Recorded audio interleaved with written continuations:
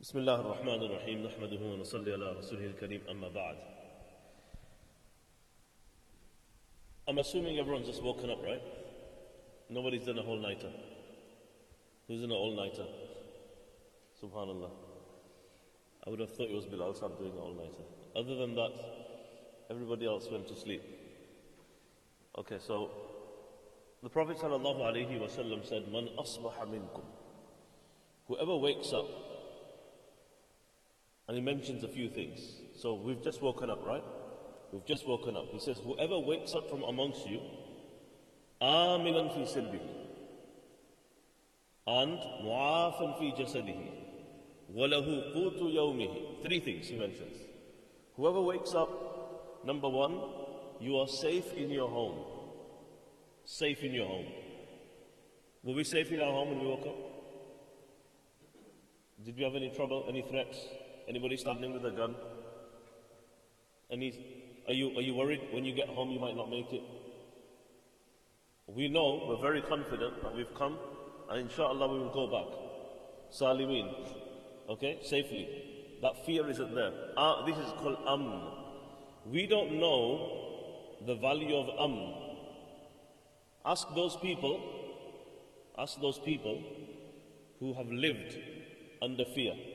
This is a huge thing we have over here, which is which is security, peace. No, you're not fearing for your life. There are people, even in our circle now as well, there'll be people who've been in certain countries that maybe they've had to flee from one country to another. Why? Because they were running for their lives. You know when you say run for your life? We use it as a joke.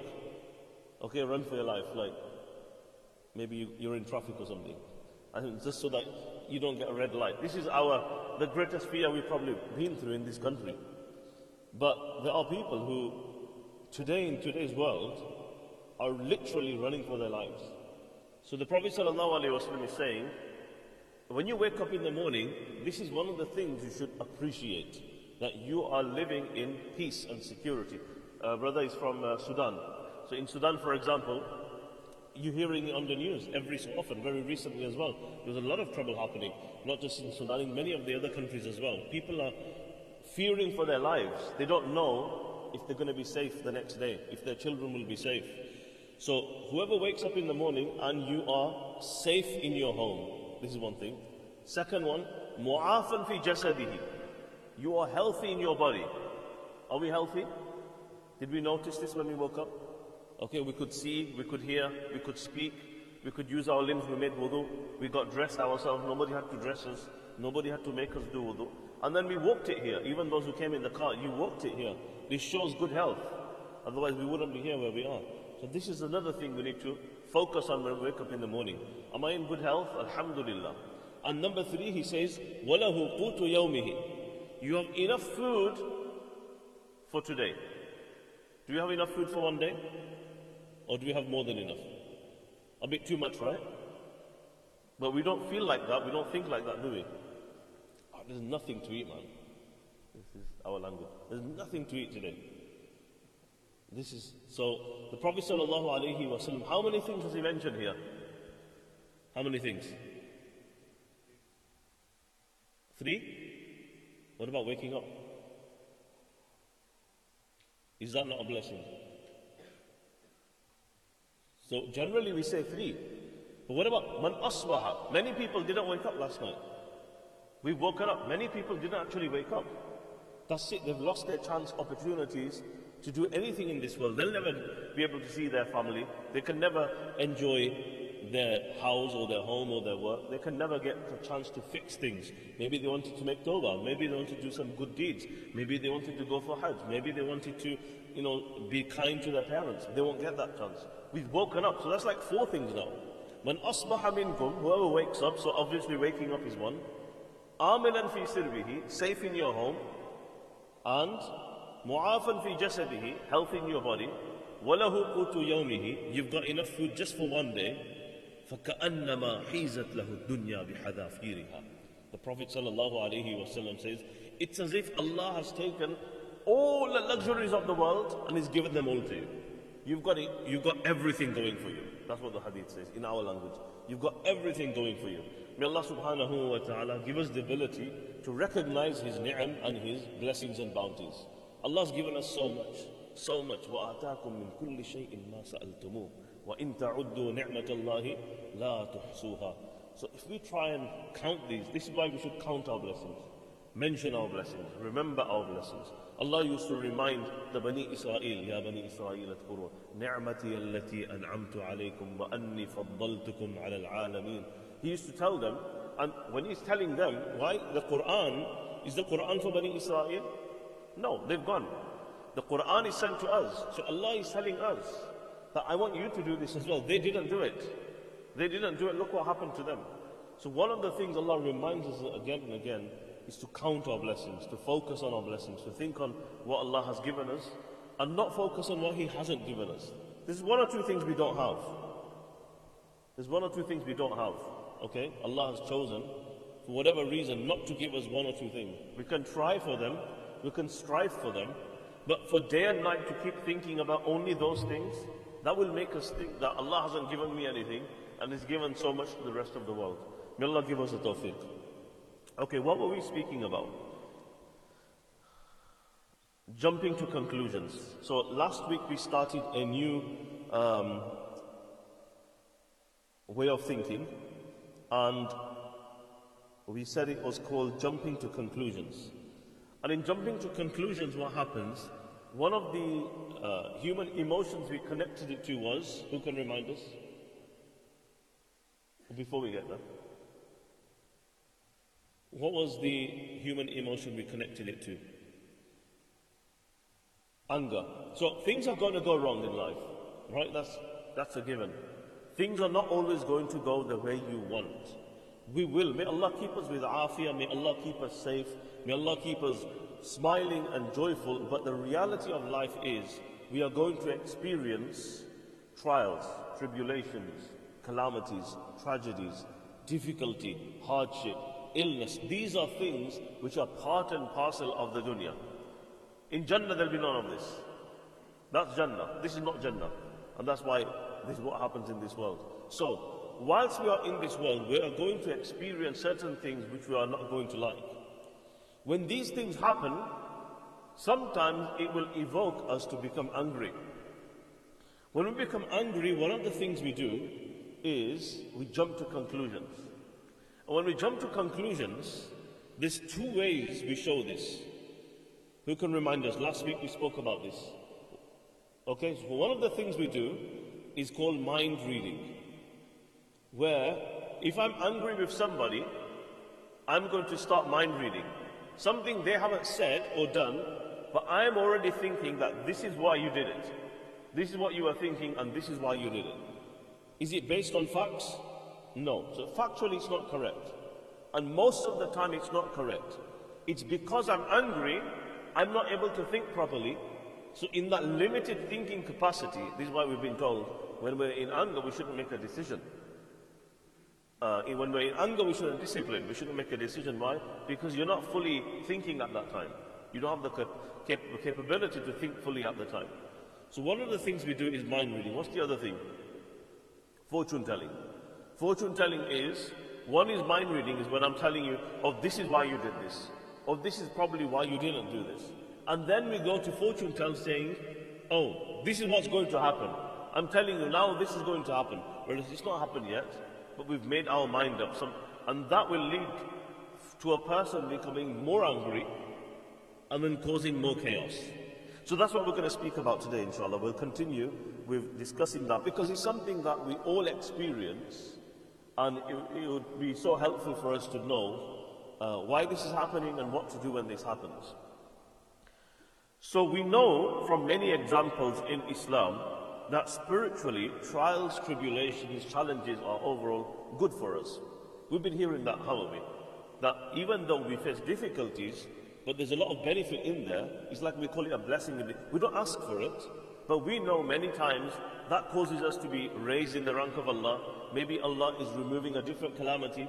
Maybe Allah wants us to get somewhere else or find meaning in that. Maybe in hereafter Allah has kept a high status in Jannah for us. We don't know, but we know that calamity and trials in the world that take place, there's a lot of meaning to them. Spiritually very uplifting, but at the same time, does it feel good in the moment? Does it feel good when we're going through it? Okay, so we don't really want it, do we? Nobody wants it, nobody should ask for it. Now, during those times, we experience some difficult emotions, frustration, we become very anxious, we become very miserable, and one of them is anger. Anger is a very natural human emotion, and we experience anger when things don't go our way. And the Prophet ﷺ, in one hadith, he describes anger. What did he say? He says, verily anger is a burning ember in the heart of a human being. Ember, you know what an ember is? Yeah, you've seen coal burning, right? So what does a coal look like? Right, when it's fully burning and it's radiant. So the Prophet ﷺ said, anger is this ember and this coal burning in your heart. You see in the redness of a person's eyes. So the burning happens so much that even the eyes become red and you can see it. And the bulging of his veins, you can see that the veins start to bulge as well. Now the Prophet ﷺ, very beautifully, he's telling us what to do when that happens. Where whoever feels anything like that, let him lie down on the ground. Let him lie down on the ground. Because you know, this is beautiful. The Prophet ﷺ is teaching us something so valuable that had we practiced this, we could have avoided many troubles in our life. Yes? Do we all agree? Right? Think back to a time, or think back to the most recent time when you were very angry and you acted out of anger and what you did. 99.9% or 101%, if that's such a thing, you will have regretted what you did. Yes? Now imagine we practice on this teaching of the Prophet ﷺ, that when that happened, we went and lied down. And it's not always possible to lie down. But the instruction of the hadith is telling us to go to a lower place. If you're standing up, then you sit down. If you're sitting, then lie down. You're lying down, go make wudu. Drink a glass of water. These are the instructions given in the hadith. Why? Because the anger is like a burning fire. When fire burns, what happens? It rises. Isn't it? When we're lying down and we get angry, what happens? We sit up. If we're sitting up, we stand up. And if we're standing up, we start jumping up and down.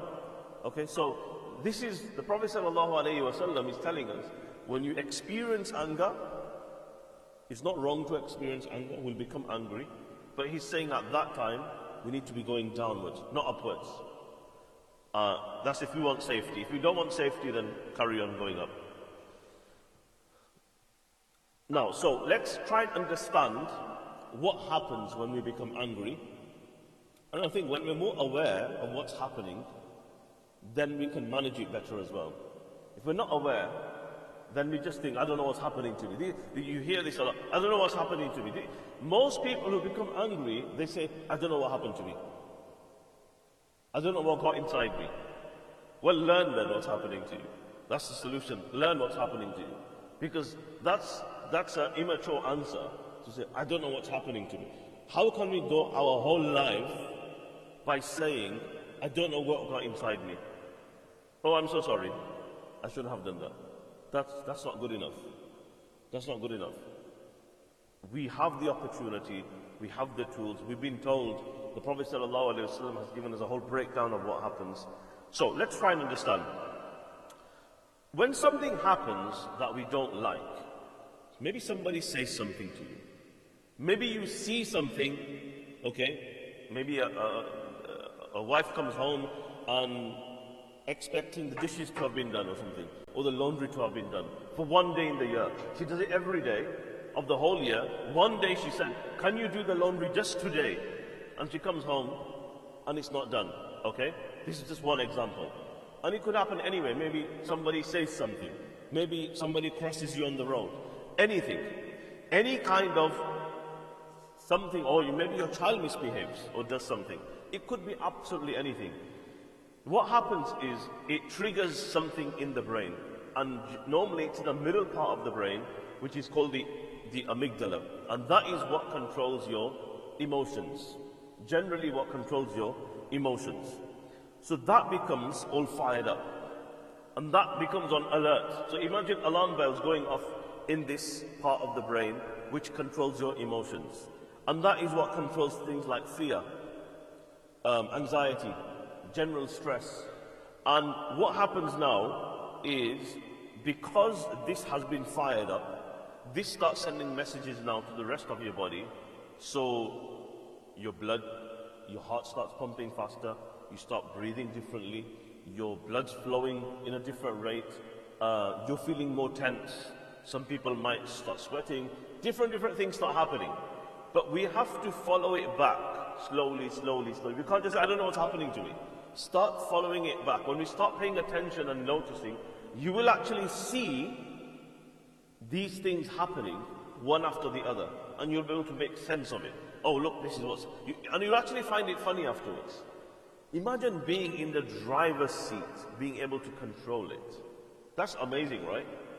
And that's what Allah wants. Allah wants us to be people that manage ourselves better, are not driven by our desires or our nafs.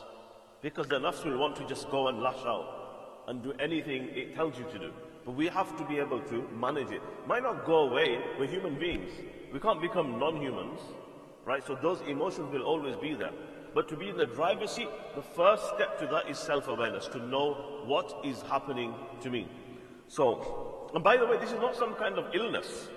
There's nothing wrong with you. This is a natural, healthy human emotion to get angry.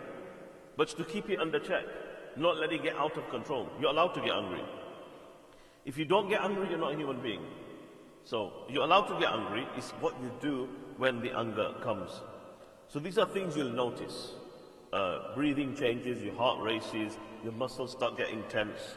And then, another thing that happens is, the areas of your brain that are responsible for making decisions, that's the front part of your brain. Just think that that becomes impaired in a way that it's not fully functioning. It goes offline. That's why a lot of times when you're angry, you don't remember what you want to say. When you're in an argument, I want to think back in an argument, when you were in an argument, and you said lots of horrible, nasty things, and then afterwards you came back, and yeah, I wanted to say this as well, and I couldn't remember it at that time. How often does that happen? So at that time, our prefrontal cortex, what makes the decisions, that's not fully online as well. So it's not really good to have any conversation at that time, because what we're saying won't be fully what we want to say. We'll end up saying things that we don't want to. So that's another thing as well to understand. Now, following on from here, based on research that has been done, when people are angry and having these negative experiences, one of the things that we are most likely to do at this time is jump to conclusions. Jump to conclusions. Even though there's no link whatsoever with A and B, but this tends to happen. By us knowing about this, when it happens, we can be more aware, and then inshallah we can learn to think in a better way. So, and usually, because we live to survive, we're always looking for the worst case scenario. This is what generally happens. Thinking of the worst case scenario. For example, a lady, she's waiting for her husband to come home from work. He's supposed to come home at 5 o'clock. It's 6 o'clock, he hasn't come home. 6:15, he hasn't come home. Now the phone calls start. One call, second call, third call, fourth call, fifth call, sixth call. Now she's getting angry. Why is he not answering my phone? Why is he not home? He said he's going to be home at this time.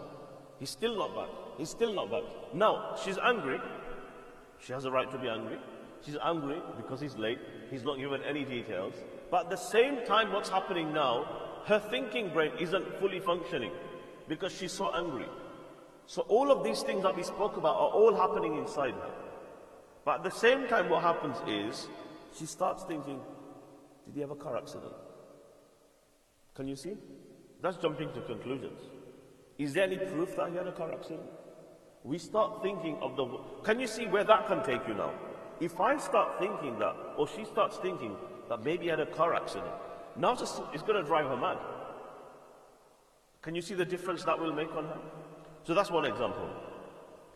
If, for example, a friend of yours, he's been acting a little bit distant recently, and you start thinking, like, again, jumping to the conclusion, is this the end of our friendship now? Is that it now?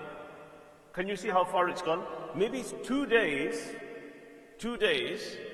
this person didn't maybe respond to you, or maybe was a bit cold towards you, or maybe didn't remember something you told them, or forgot your birthday or something like that, and you start thinking, maybe that's it now. That's the end of it. By next week, we're not going to be friends anymore.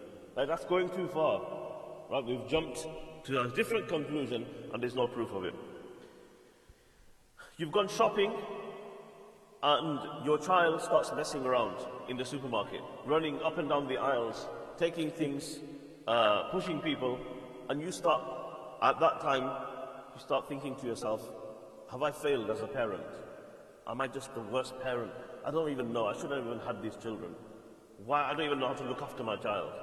By the way, your child's misbehavior, especially if they don't misbehave like that at home, doesn't represent you. That's not you. A lot of times we feel a lot of pressure when our children misbehave, or even if that's, is it actually called misbehavior, or they're just being a child. That doesn't represent you. Because you might have been doing everything you knew of how to do. So sometimes we feel as if people will think, oh no, this person, what kind of a father is this? What kind of a mother, what kind of parents are these? And only you know how much you're putting into your child. So, yes.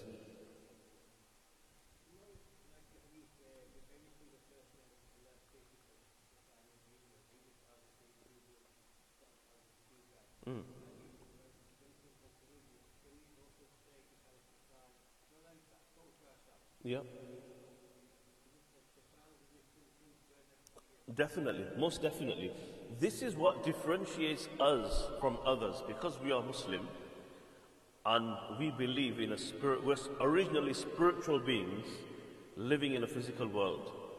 That's as original people, we are spiritual beings living in a physical world, right? So we believe in these things. We know that we have an angel, we have shaitan constantly with us. So we can return back to this and say that it's not just, that's why it's not just you, it's the shaitan as well influencing you as well. And when you're angry, we know shaitan gets more of a chance. This is why we know that when a person is angry, shaitan has much more control over you. And that's why you feel the blood kind of flowing in the shaitan. Yajri fil insan majra dam, it says in the hadith as well, that shaitan flows inside you just like your blood. Now when the blood is flowing really fast, when you are angry, that's shaitan flowing inside you. And this is why we've been told what to say when you become angry. A'udhu billahi minash shaitanir rajim. So of course there's an influence of shaitan at that time, even in some of the thoughts that we have, because this is a waswasa. He wants you to just think bad as well.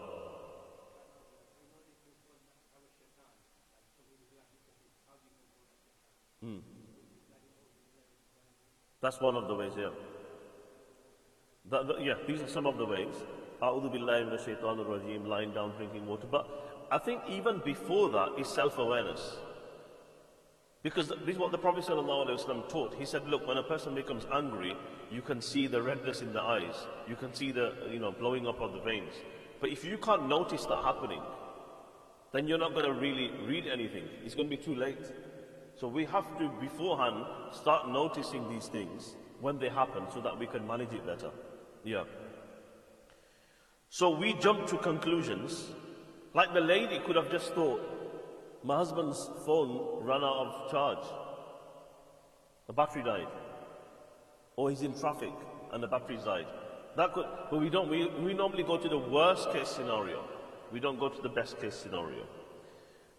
Let's take an example. Now this is something tragic. Somebody losing their child. A lady has experienced, a family has experienced a miscarriage.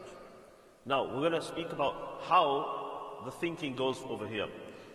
So, some ladies now saying that, I've been hoping for a child for so long, now that chance has been snatched away from me. Can you see? Now that chance has been snatched away from me.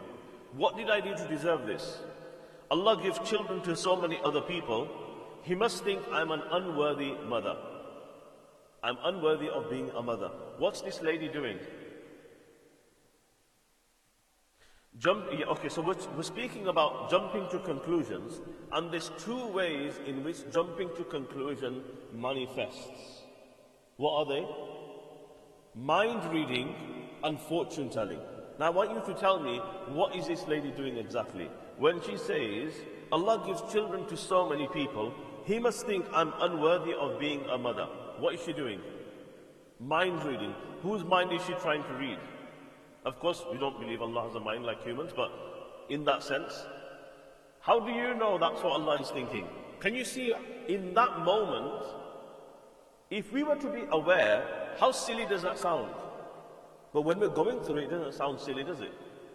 Right? That is what drives us. So if we're aware of this, it sounds silly, isn't it? You think, you don't know what Allah's intention is, but the lady is saying that maybe Allah thinks I'm not worthy of being a mother. How often do we think things like this? We do.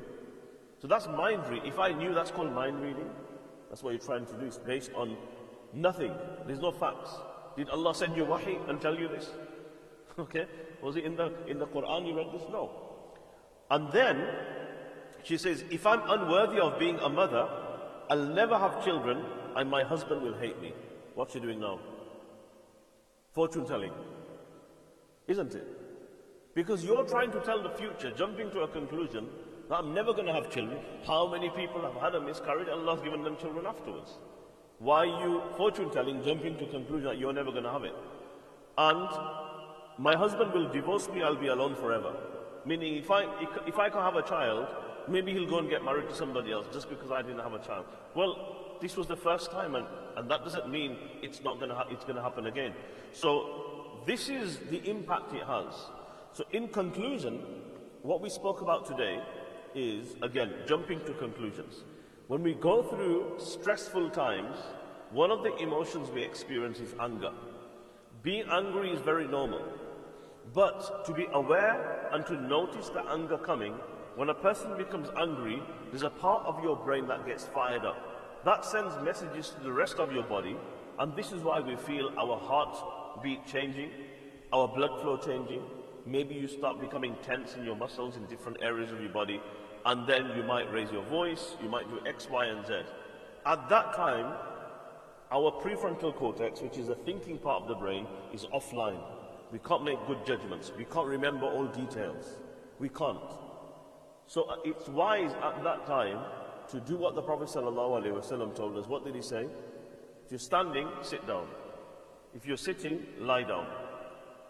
Make wudu, have some water. Go in another room.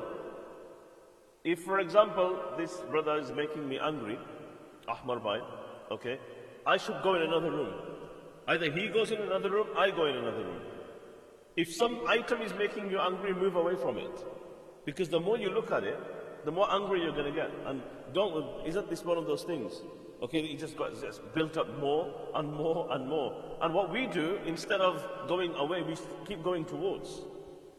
And if it's time to make a judgment, a decision, it's best not to do it at that time, is to delay it. Especially when it comes to children. Because sometimes we might say something or discipline in a way which is unfair, which is unsuitable, which might be inflicting some kind of pain. So if they've done something, try and calm yourself down, and after a while, then pretend to be angry when you're not, and then say what you need to, because there you will say something which will make much more sense. It'll be measured. You won't be out of control. You won't be just speaking out of anger. This is why, this is quite interesting actually. Do you know with children nowadays, one of the things that have become very, very common is timeout. Timeout, you might hear about it, timeout. They use it all over the place now, timeout. Child's been misbehaving. Okay, we're good parents now. We don't do punishing, we don't hit, we don't shout, we don't scold. We just do timeout. So timeout is like basically there's either a notice step or something or a corner of the room. Go and sit there, think about what you've been doing, and when you're ready to apologize, as if a child is ready to apologize, think about your actions, right? Their brains are not even developed to that stage. But anyway, think about your actions, and when you're ready, come and apologize to me, and everything will be fine. So what's very interesting is timeout was actually invented to save children from abusive parents. That is the original purpose of timeout when it was invented. Now people are using it to discipline all children. The purpose at that time, the reason why they invented it in maybe the 60s, is because sometimes what was happening, exactly what we're saying now, a child does something, the parent gets angry, and out of anger they are about to discipline their parents, and in disciplining them they are being abusive, maybe hitting them, spanking them, and being abusive towards them. And so what would happen is they introduce this timeout, not for the child, for the parent.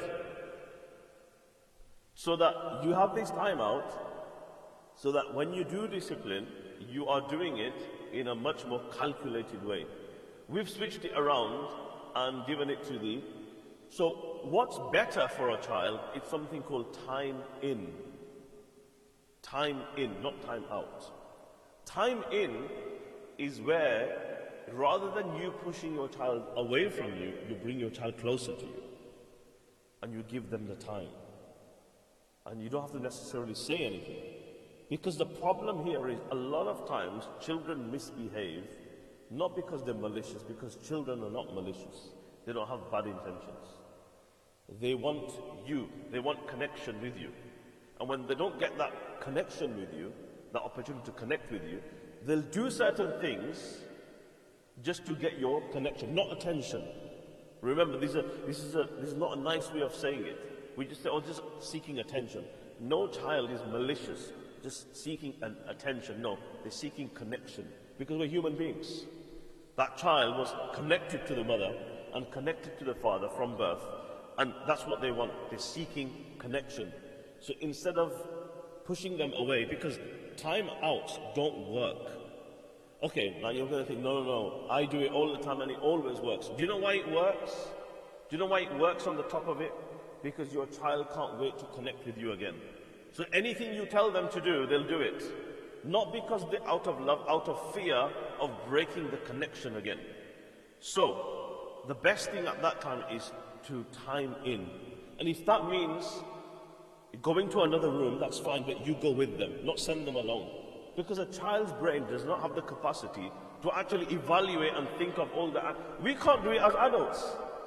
As adults, we struggle to think of what did I do wrong? How hard do we find it to apologize to somebody? And we're expecting, like a little 5-year-old kid, to go in your room and think about everything you did. Okay? Think about what you did. The brain's, the thinking part of the brain is not fully developed until the late 20s. Right? And we're expecting and putting this thing on a child to go and think what you did about everything that you did. No. Time in at that time. Give them the connection that they need. Talk to them. Okay, you seem very angry today. Okay, you ended up hitting your brother. And they will tell you exactly what they're feeling, why they did it. And you can have a chat with them, and they will overcome that much more easier without the crying, without the tantrums, without the shouting. Otherwise, it's going to be a boxing match, a shouting match, a fighting match, and it'll just keep happening because we're not getting to the root cause. And the root cause was very simple. All that child wanted was you. That's all they wanted. They wanted to connect with you. And they felt the other brother or the other sister was connecting to you more. So they just did something. They just lashed out. And you just sent them into timeout. And the reason why they were quiet in timeout and came and apologized, because they wanted to come back to you quicker. May Allah give us a tawfiq. Okay. Jazakallahu khairan.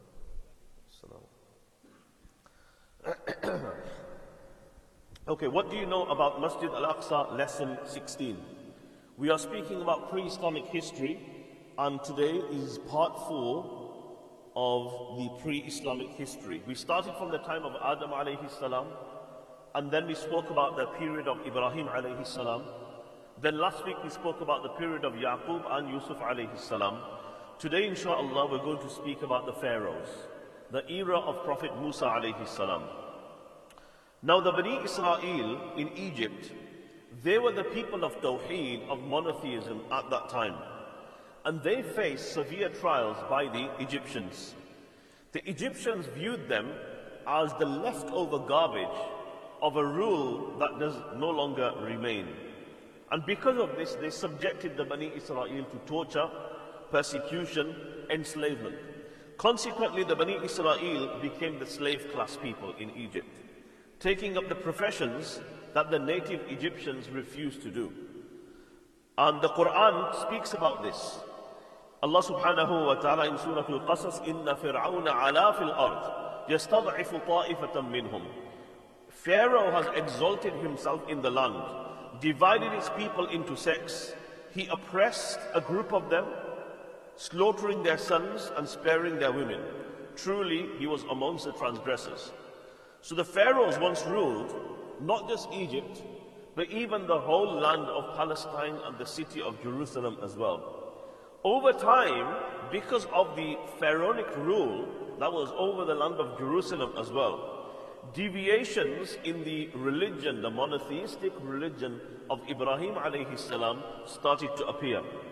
And because of which now the Holy Land was yearning for it to return to the true path. The Holy Land of Jerusalem is no longer now on monotheism. Why? Because ad-Din al-Ibrahimi, the religion of Ibrahim alayhi salam, because of the pharaonic rule, remember who were the people of Tawheed? The Bani Israel. Bani Israel are no longer in Jerusalem. They've gone to Egypt. So now corruption started to come to this land. So the first ever conquest of Tawheed was needed. Up until now, Baytul Maqdis has never been in need of a liberation, because there's always been Tawheed, monotheism, from day one. This is the first time now that there is deviation in the land. So Allah subhanahu wa ta'ala willed that the Muslim nation of the time, who are they? The Bani Israel. The believers of that time would be responsible for this conquest. Allah subhanahu wa ta'ala says in Surah Al-Qasas, we desire to show favor, وَنُرِيدُ أَن نَمُنَّ. We desire to show favor to those who are oppressed in the land, who are the Bani Israel who are being oppressed. وَنَجْعَلَهُمْ أَئِمَّةً وَنَجْعَلُهُمُ الْوَارِثِينَ. We wanted to make them leaders, and we wanted to make them inheritors of the land. We wanted to give them this land and make them the leaders. Thus divine guidance was bestowed upon the first liberators of the sacred land. Who were they? Prophet Musa alayhi salam and the Bani Israel of that time. What a noble task Allah has given them. They're in Egypt, and Allah has given them this noble task that you people are going to be given this responsibility to go to Baytul Maqdis and liberate it. Bad things are happening there. So this is the first time this is happening. Now, while the exact duration of Bani Israel's enslavement remains uncertain, we don't know how long they were in Egypt as slaves, the Quran tells us that the primary mission of Musa alayhi salam was to free the Bani Israel from Egypt. Again, the Quran tells us, send with us the Bani Israel and do not torment them. فَأَرْسِلْ مَعَنَا بَنِي إِسْرَائِيلَ وَلَا تُعَذِّبْهُم, Quran says. When Musa alayhi salam went to Fir'aun, the primary thing was, look, you do what you want to do, that's fine. Send them and release them and don't punish them, so that we can leave from here. This was to rescue them from the tyranny of Fir'aun. Fast forward now, when they're leaving Egypt, the Bani Israel were commanded by Allah to reclaim the land of Baytul Maqdis, Al-Ardul Muqaddasa. Musa alayhi salam told them in Surah Al-Ma'idah, go and enter the Holy Land. Ya qawm idkhulu al-ard al-muqaddasata allati kataba Allahu lakum. The one that Allah has decreed for you. Allah has decreed for you to have this land. Go and enter into it. And do not turn your back. If you turn your back, you'll be losers. So Allah told them that only going forward now, no going backwards. So upon reaching the Holy Land and the borders of the Holy Land, the people of Musa alayhi salam, the Bani Israel, they hesitated. When it was time to enter the holy city, what did they say? Ya Musa, what did they say? We will never enter this land as long as those people are inside. So there were warriors inside. They were told, just go in, fight them, and then the Holy Land will be yours. All this traveling that you've done was for this purpose. It's like somebody keeps a fast from morning, from dawn, all the way till Maghrib, and there's 10 minutes left, and they, you know what, I can't wait anymore, let me just eat. This is what they did. They came all the way from Egypt, the whole journey they made, they were on the doorstep now. All they have to do is just enter. Quran says once you enter, Allah will take over the rest. فَإِذَا دَخَلْتُمُوهُ فَإِنَّكُمْ غَالِبُونَ. Just enter and you'll be successful. But what did they say? اذهب أنت وربك فقاتلا إنا هاهنا قاعدون. Musa, you go, take Allah with you, we're going to sit right here, we're not coming with you. Because they did this, as a result of this, for 40 years, Allah sentenced them to be in the wandering valley. 40 years. All of these people who refused to enter Baytul Maqdis, Allah deprived them of seeing Baytul Maqdis. They're not going to be, you can't, the task of liberation is very noble. It's not going to be given to people that are disobedient. So that's mine. And this is why it's important to remember, any government, any institution that has been instrumental in helping and supporting the occupation, Allah will not use them for the noble task of liberation. That could be any country in the world. Okay? Even the closer ones. If they've been instrumental in helping the occupation, we learn this from the Quran. Anybody that is instrumental in assisting the occupation, Allah will not use them for the liberation. Anyhow. So, after 40 years, so these people are wondering, you know, in the valley, 40 years, they start in the morning, they travel, they think, let's go to Al-Ard al-Muqaddas, the Holy Land. By the time in the evening, what happens? They end up where they started. And this keeps happening for 40 years. After 40 years of wandering, a new generation of Bani Israel emerged. So within them, Allah gave birth to a new generation. Allah replaced the previous disobedient generation with one that was worthy of reclaiming the Holy Land. And subsequently, Prophet Yusha bin Nun. Yusha bin Nun is the one who led them successfully into Baytul Maqdis for liberation.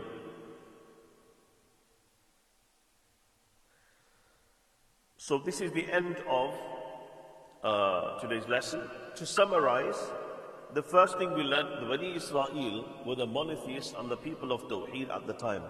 They were oppressed and enslaved by the Egyptians, and the Quran describes the tyranny where their males would be killed, they would leave their women aside without any male members of their family, and Allah subhanahu wa ta'ala sent divine intervention to these people that the corruption has spread so far, it's even reached Jerusalem as well. So you people have been chosen now for this noble task of liberating Baytul Maqdis. Then we spoke about how Musa alayhi salam was tasked with freeing the Bani Israel from the tyranny of Fir'aun. And when they arrived to Baytul Maqdis, sadly the Bani Israel refused to enter. Thus they were in a punishment of 40 years of just wandering around aimlessly.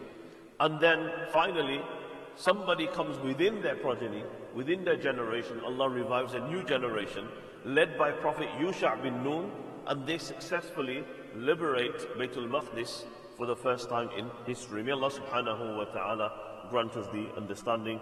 Now inshallah we will give some time for recitation of Quran. So whilst we're collecting the Quran, something that's happening right now in Palestine, in Jerusalem, in Masjid al-Aqsa, it kind of relates to what we just spoke about. So when the Bani Israel were in this wandering 40 years of punishment, according to their scriptures, they would stay in these kind of huts, or when they released from there, they stayed in these type of huts that were made from branches and palm leaves. So every year they have this festival called Eid al-Urush. In English it's called something like Sukkot, and that was yesterday, and it lasts for 1 week. All of their festivals last for like a whole week. So Saturday was the actual day. Now, Saturday, because it's a Sabbath, they can't do any incursions into Masjid al-Aqsa. Jummah is Jummah, Saturday is their day. So this is why they delayed it to today. So right now, as we're speaking, they had planned for